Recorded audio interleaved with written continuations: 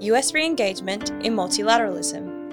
That the United States' real strength isn't just in the numbers behind its economy or the numbers behind its military, but it's in its alliance network around the world. Developments in the Quad. The fact that India, in spite of this border dispute, asked Australia to join the Malabar exercises shows that there's been a change in thinking. And Indonesia's foreign policy. The most substantial element of the talks was the signing of a defence agreement between Indonesia and Japan that, in effect, will provide an opportunity for Japan to export defence materiel and technologies. This is Policy, Guns and Money, the ASPI podcast, with me, Olivia Nelson. In the earliest days of the Biden administration, the United States has made it clear that it is re-engaged in multilateralism. Peter Jennings is joined by Professor Gordon Flake, CEO of the Perth US Asia Centre, to discuss Biden's foreign policy agenda, climate policies, and the importance of alliances. So, Gordon Flake, welcome to ASPI into Canberra. Honoured to be here, thank you. Gordon, we're seeing under the US President Biden that the President is seeking to engage much more strongly through multilateral mechanisms, and he's even open to promoting new mechanisms like the Quad at the leaders level. What's Biden's agenda? Well, first and foremost, it's to present a sharp contrast to the previous U.S. administration. So we've gone from America first to alliance first. And it's really born of an understanding that the United States' real strength isn't just in the numbers behind its economy or the numbers behind its military, but it's in its alliance network around the world, its friendships, in the organizations that it had a very important role in building. And that's something that previous U.S. President Donald Trump didn't understand. He never understood multilateralism in its forms. He didn't understand the institutions, the standards, and the norms which augment and amplify America's influence in the region. Mm-hmm. And clearly the Biden team does. They're much more traditional and not partisan. This is not a Democrat-Republican issue. It's candidly an American issue, understanding these organizations. I trust, was particularly encouraged by the leaders' meeting of the Quad, which took place this past March 13th. The fact that took place just 6 weeks after the inauguration of a new president implied a lot of forethought and planning. If the Quad foreign ministers meeting that took place in Tokyo last October was an indication, in my mind, of being more about Chinese overreach than American outreach, the leaders' meeting that took place virtually and produced not just a joint statement, but a joint op-ed in the Washington Post was much more about American outreach, and it really goes to exactly what you pointed in your question. What about the broader question of multilateralism, like in the United Nations, the World Health Organization? The US has got a bit of work to do, I guess, to bring itself back into the forefront of those groups. It does. Probably the area where is the biggest challenge and where there's likely to be the biggest delay is in trade in the Trans-Pacific Partnership, and that is just because of the Democratic Party's own hesitancy on that front.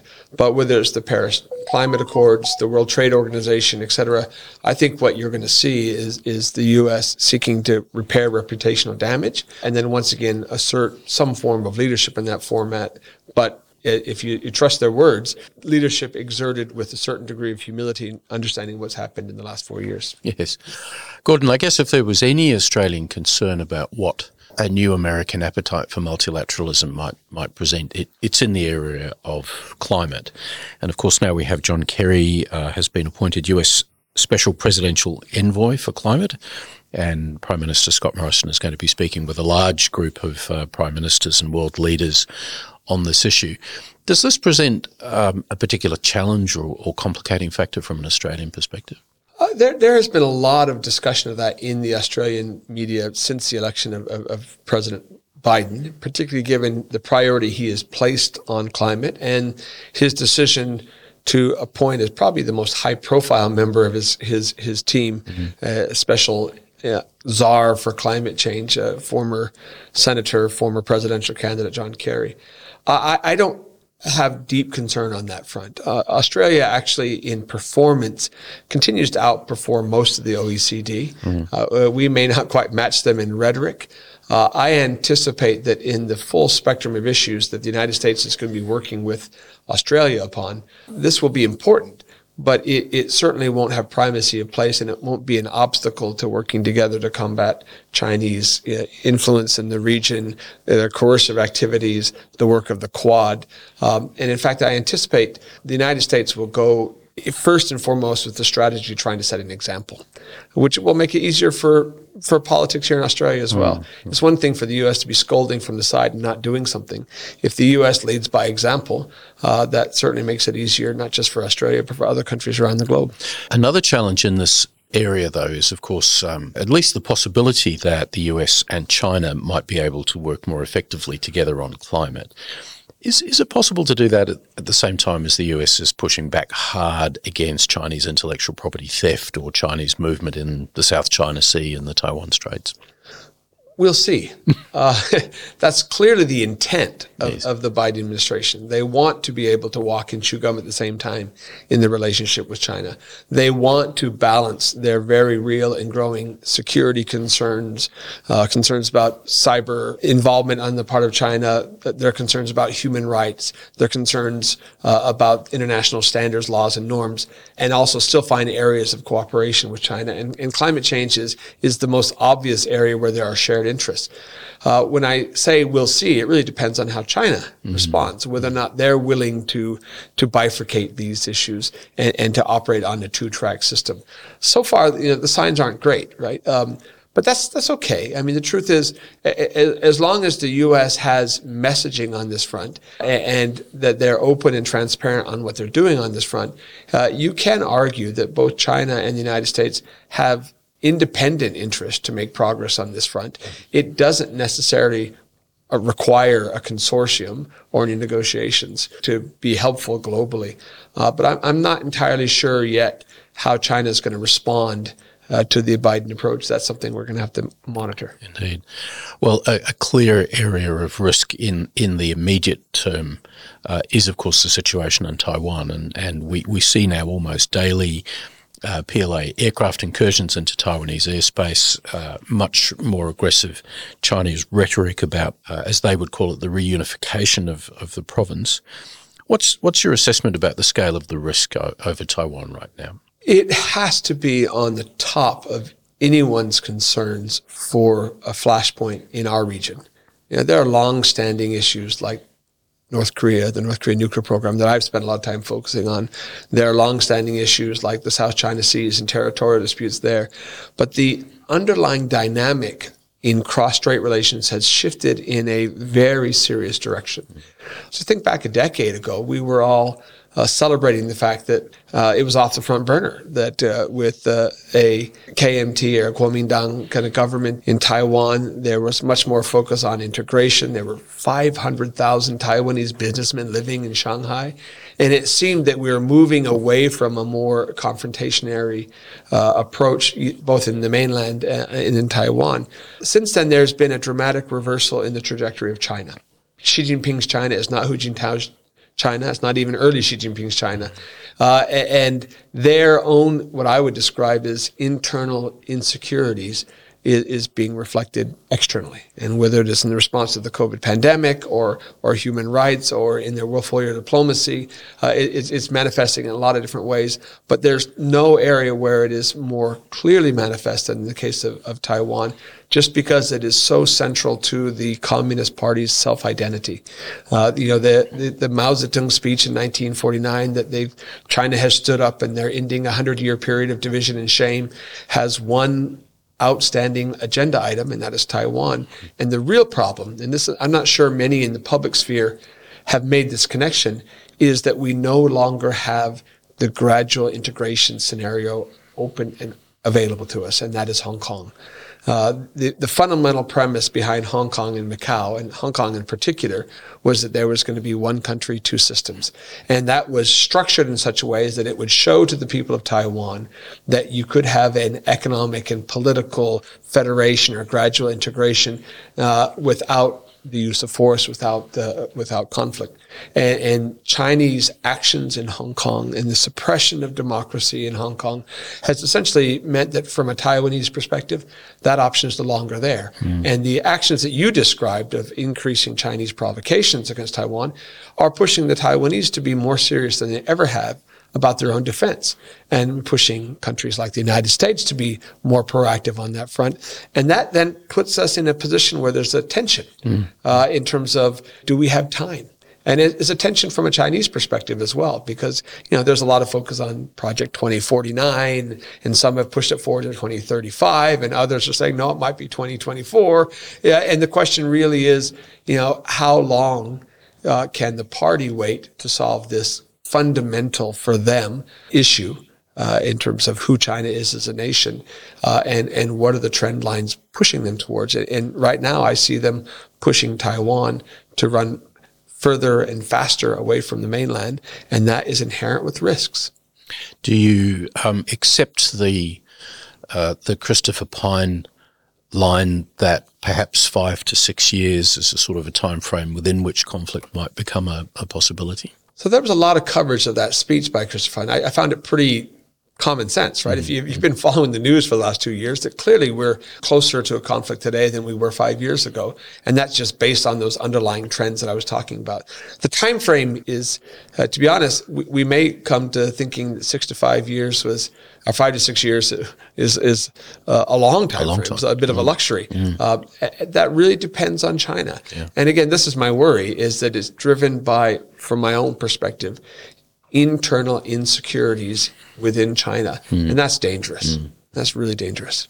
In the brief time that we've got left, I wanted to turn to a more domestic issue. You're a long-term West Australian resident now, I think a loyal Perth resident. West Australia finds itself in, I think, a particular difficulty because of the China situation. A huge volume of our national wealth comes from the export of commodities from Western Australia. What's your take on how the state needs to position itself to kind of handle this risk? Our institutional mantra at the Perth US Asia Centre from our founding on has been diversify, diversify, diversify. And that's diversify not only in export commodities, but also in the destination of our exports. Because as a country, and particularly WA as a state, we've got an over-reliance on a single customer and a single commodity, that being China and iron ore. The last year has been an eye-opener because, if I'm really candid, despite our mantra, diversify, diversify, diversify, in 2021, we're less diverse than we were in 2014 when the center was established. There is a new level of receptivity in the private sector in Australia more broadly, and that comes at the hands of a rather aggressive economic attack that we have suffered at the hands of China, not just because of our call for a WTO investigation into the origins of COVID, but because of Australia being Australia, to use the words of the Prime Minister. And if you look at that long 14-point list of demands laid out by the Chinese ambassador here in a leaked document, that gives you a pretty clear indication of where the fundamental discrepancies lie. Interestingly enough, while Western Australia has been at the coal front, has suffered the brunt of the economic impact of Chinese sanctions in barley, and in wine, and in several other sectors, the primary commodity has not yet suffered, and that's iron ore.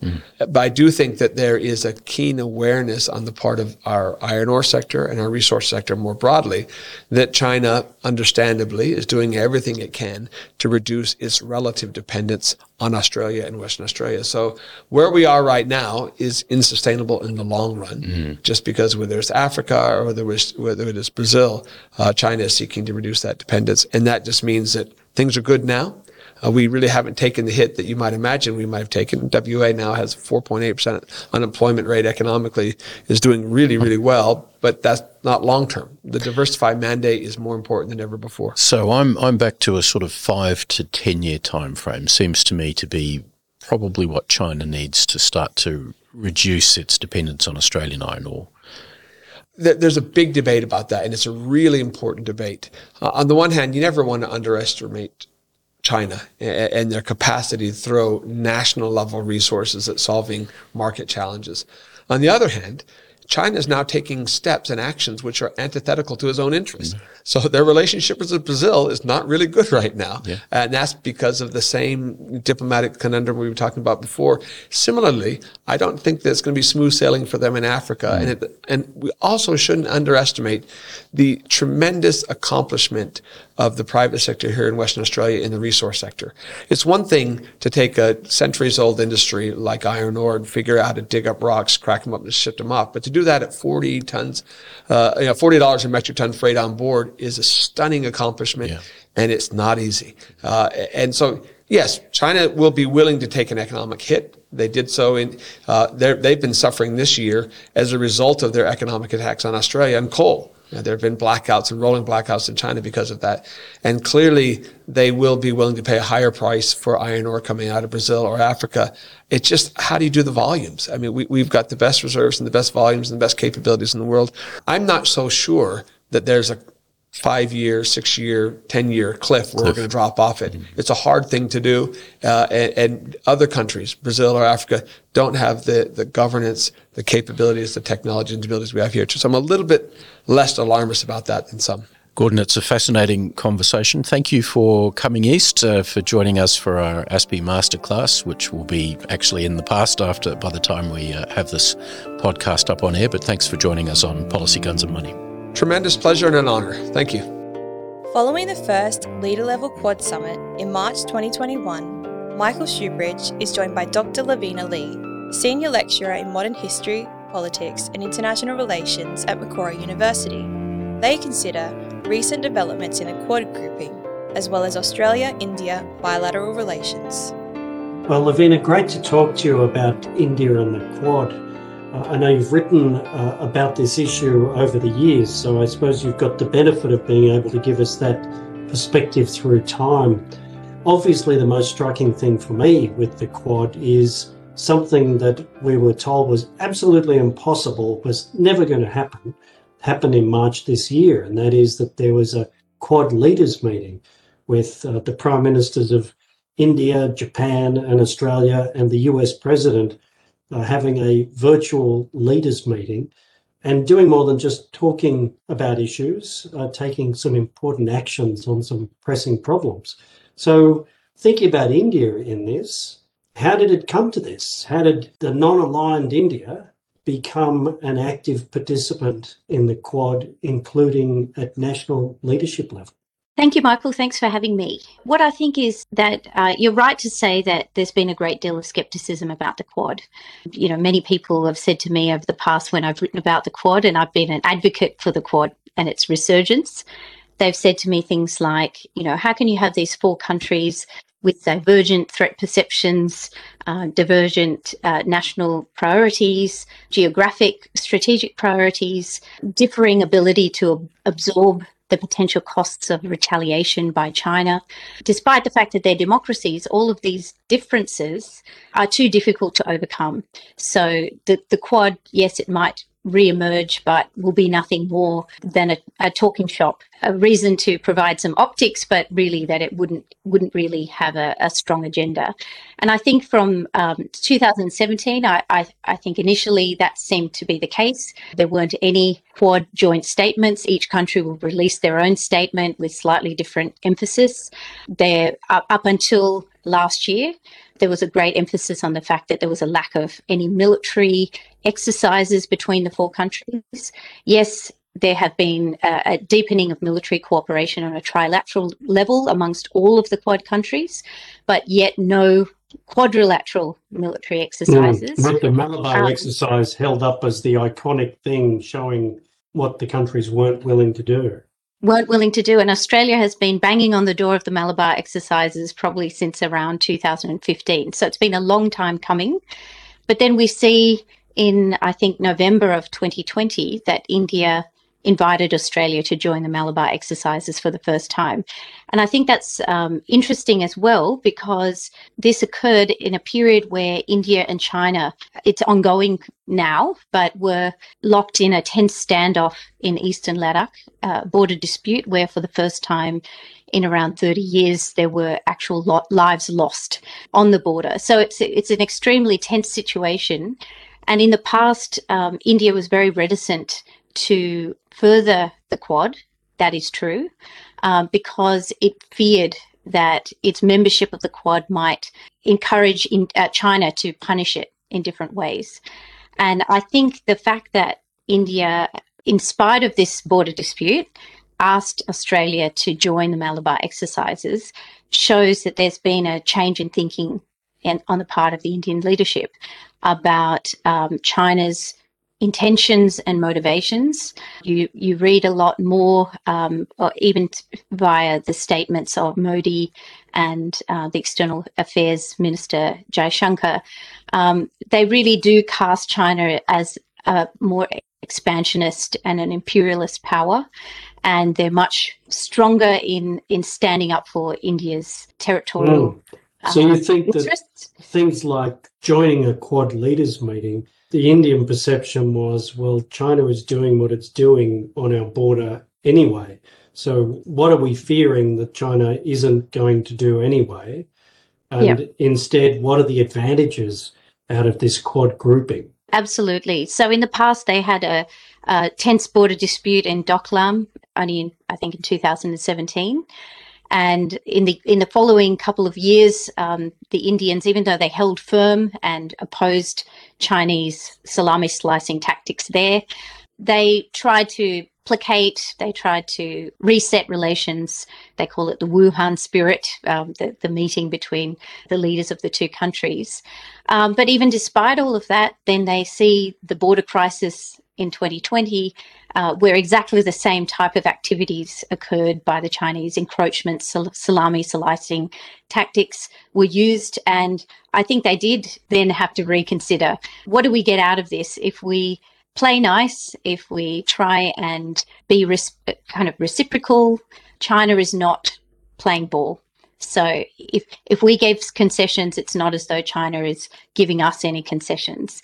The interesting thing to me in that is, I think that's the same perception around Chinese behaviour that the other Quad member nations have come to. Like the debate in Australia about let's reset the relationship.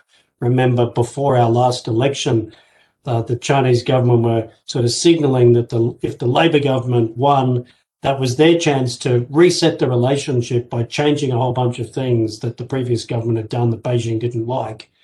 And the reciprocity was really not anything from Beijing.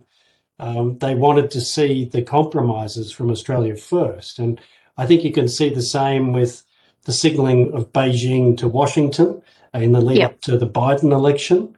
So all of the countries are getting the same message from China. The way for you to have a productive relationship with us is for you to compromise your own interests without me compromising mine.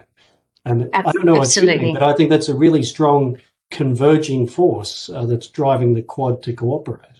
Absolutely. So in a great way, I think Beijing is the driving force of the Quad. So when they make statements about an emerging Asian NATO, or that the Quad is designed to contain China, they're doing more than anyone else to actually cause the Quad countries to have a converging threat perception, and to increasingly see the parallels between the border dispute between India and China and the expansionist territorial behaviour of China in the East and South China Seas. So Japan particularly has been trying to link the East and South China Sea disputes. Under Prime Minister Abe, he was trying to encourage India to also consider the behaviour of China in the Western Pacific as being akin to what India was facing in the Indian Ocean. But India was always very reticent to expose itself to the potential for retaliation. And I think now they've realised that that's a failing strategy, and that they would have greater leverage. If you're going to think about China's behaviour in India's own region, it is effectively what India perceives, which I think is actually objectively supported, is that China is improving its relations with all South Asian neighbours of India for its own strategic purposes. Bangladesh, Sri Lanka, for example, the Maldives under the previous government. And of course, it is furthering its relationships with Pakistan, It forged ahead with CPEC, even though CPEC would go straight through disputed territory that India claims as its own. So from the India perspective, China doesn't reciprocate if it protests. And imagine Beijing's reaction if there was a CPEC parallel being implemented by India right on China's periphery. So yes, Absolutely. Another great example of lack of reciprocity there. Double standards. One thing I've heard you talk about is India's changing perception of Australia as a Quad partner, because I think we had a bit of a reputation for unreliability in Delhi. But I think you've got some reasons for thinking that that's changed. Look, I think in my travels to India over the years, I was persistently asked about two things. One, why did Australia backtrack on its decision to sell uranium to India? And that was considered to be a prime example of Australia's unreliability, that as governments came and went, that our commitment to India would also deviate. So they really didn't see us as a reliable partner.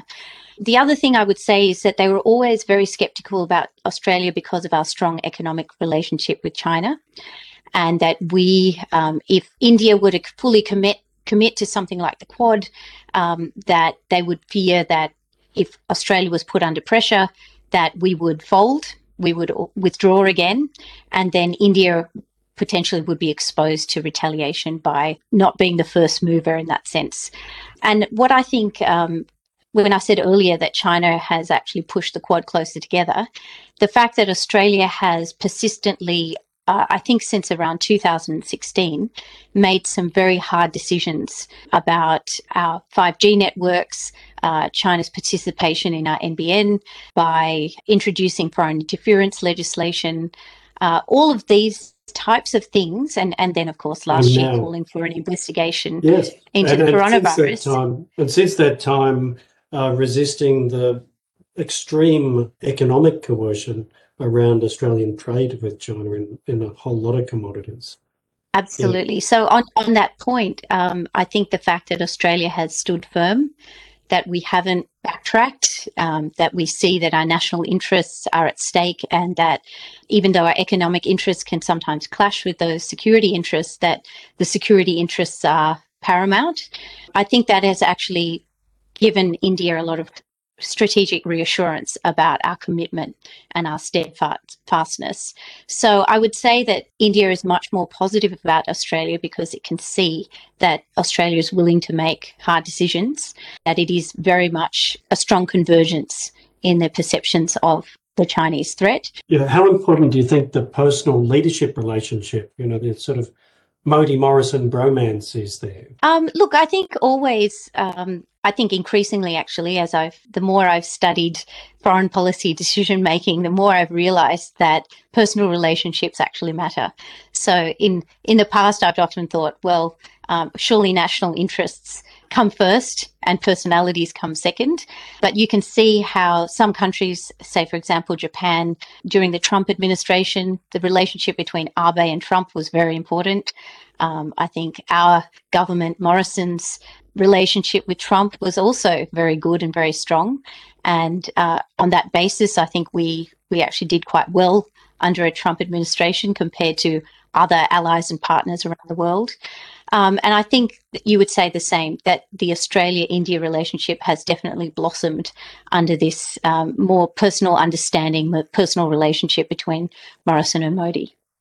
So, Lavina, we're almost out of time, but I suppose the last thing I'd like your thoughts on is what is the future for the Quad? So we've had this extremely positive early meeting of the national leaders with the US president committing early leadership time to that. I think a very symbolic gesture from him. But then the other interesting thing to me is they did decide some practical actions together, including around the pandemic. Do you think that is the path the Quad's now on, that it's got well beyond dialogue and now it's into practical action? Yeah, I definitely think you're right. It's, one of the deep criticisms of the Quad was that it was seen to be a talking shop, and didn't seem to have any practical initiatives. So it was all about framing the problem, but not really providing solutions. And I think this early leaders meeting has shown that there is a practical agenda, that the Quad is a flexible, action-oriented, newly emerging institution, and it is really tackling not only or focusing purely on countering China, which I think in the Trump administration era, it was necessary to frame the question, to frame the problem, and to pose it as a countering measure. But now I think the Quad under the Biden administration, it's moving forward and it's trying to position the Quad as a provider of public goods, as a provider of real alternatives for the region, alternatives to a China-led order. So public goods in the form of, in this case, so far it's vaccine diplomacy, the promise of 1 billion doses of Johnson & Johnson vaccines. And you can see how each member of the Quad is working within its strengths and compensating for the weaknesses of others. So you have the United States and Japan funding the project largely. You have then Australia focusing on the most difficult countries to distribute the vaccine to. And then you've got India being the manufacturing hub for the whole operation. So that shows how the four can work together, say, as a practical example of global supply chains and the reorienting of supply chains away from a China-led order towards an order based on democracies that are trusted partners that share values and interests. The other two working groups that were set up were to do with supply chains and critical technology, and also climate change. And I think that's something that sometimes is missed about the Quad. There's an overemphasis on the military aspect, and what will the Quad do about the South China Sea or the East China Sea? Will it confront China? Will it do more phone-ups? All those kinds of things. But I think the challenge of China to the US-led order is more than just a military challenge. It's a challenge in terms of geotechnology, on critical supply chains. It is really a broad-based economic and technological challenge. And that's where I think the Quad partners are coming together to actually think seriously through these working groups about how do we develop a 5G network that might be based on not so restrictive and closed 5G networks where you're dependent on the vendor. How do we have open 5G networks where many different countries can be involved in it and build on it? They're talking more about putting together international standards for data. So when we think about China and the pernicious effects of Chinese artificial intelligence, the promotion of technology to autocratic governments, those kinds of things, how can the Quad countries actually come together to promote and really establish standards on data collection where technology can support civil society and not lead to the erosion of democratic governance in our region? I think that point you make about the Quad being an alternative source of public goods, that really is at the heart of that notion that there's been a lot of talk about, but there's been less substance around it. Free and open Indo-Pacific. And in fact, it's bigger than the Indo-Pacific. Some of these are global issues. So I think the way you've sketched out that future agenda of the Quad is very insightful. It gets beyond that narrower security focus, and it really fits very well with the strategic environment and the way these national leaders are behaving. So thanks so much, Lavina. We could probably have multiple sessions around this, but that's been a great start. Thank you. Thank you. Thanks for having me, Michael. Finally, ASPI research intern Hilary Mansour speaks with Dr. David Angle, head of ASPI's Indonesia program. They discuss Australia's defence equipment and technology transfer agreement with Japan, what the agreement means for Indonesia, and how Indonesia's recent international engagements complement their foreign policy strategy. Indonesia's Foreign Minister Retno Marsudi and Defence Minister Prabowo Subianto have recently been involved in meetings with their overseas counterparts. At the end of March, they were in Japan for the second Japan-Indonesia 2+2 meeting, with the 2+2 referring to the two Ministers for Foreign Affairs and the two Ministers for Defence. Following this, Foreign Minister Retno Marsudi went straight to China for a meeting in Fujian. But this time she was joined by Indonesia's Trade Minister Muhammad Lutfi and State-Owned Enterprises Minister Erick Thohir. David, what was the purpose of each of these meetings and what did they achieve? In the case of the Tokyo talks, this represented the second iteration of the 2+2 talks between Japan and Indonesia. And even though we don't have a clear guide as to what was said, it's pretty clear that the talks would have been expansive at covering a whole range of regional and bilateral issues. The most substantial element of the talks, however, was the signing of a defence agreement between Indonesia and Japan that, in effect, will provide an opportunity for Japan to export defence materiel and technologies. Technologies and material that Indonesia is very keen to acquire because of its own emerging strategic and security issues, particularly in the area north of Indonesia around the Natunas, where it's been having some issues with China, Chinese incursions into its exclusive economic zone.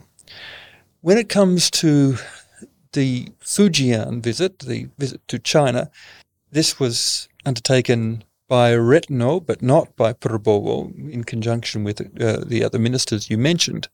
The principal focus of those talks appear to have been both regional, and in this case, the question of Myanmar was evidently a centre of an important part of the conversation, but also a range of bilateral economic and trade-related issues.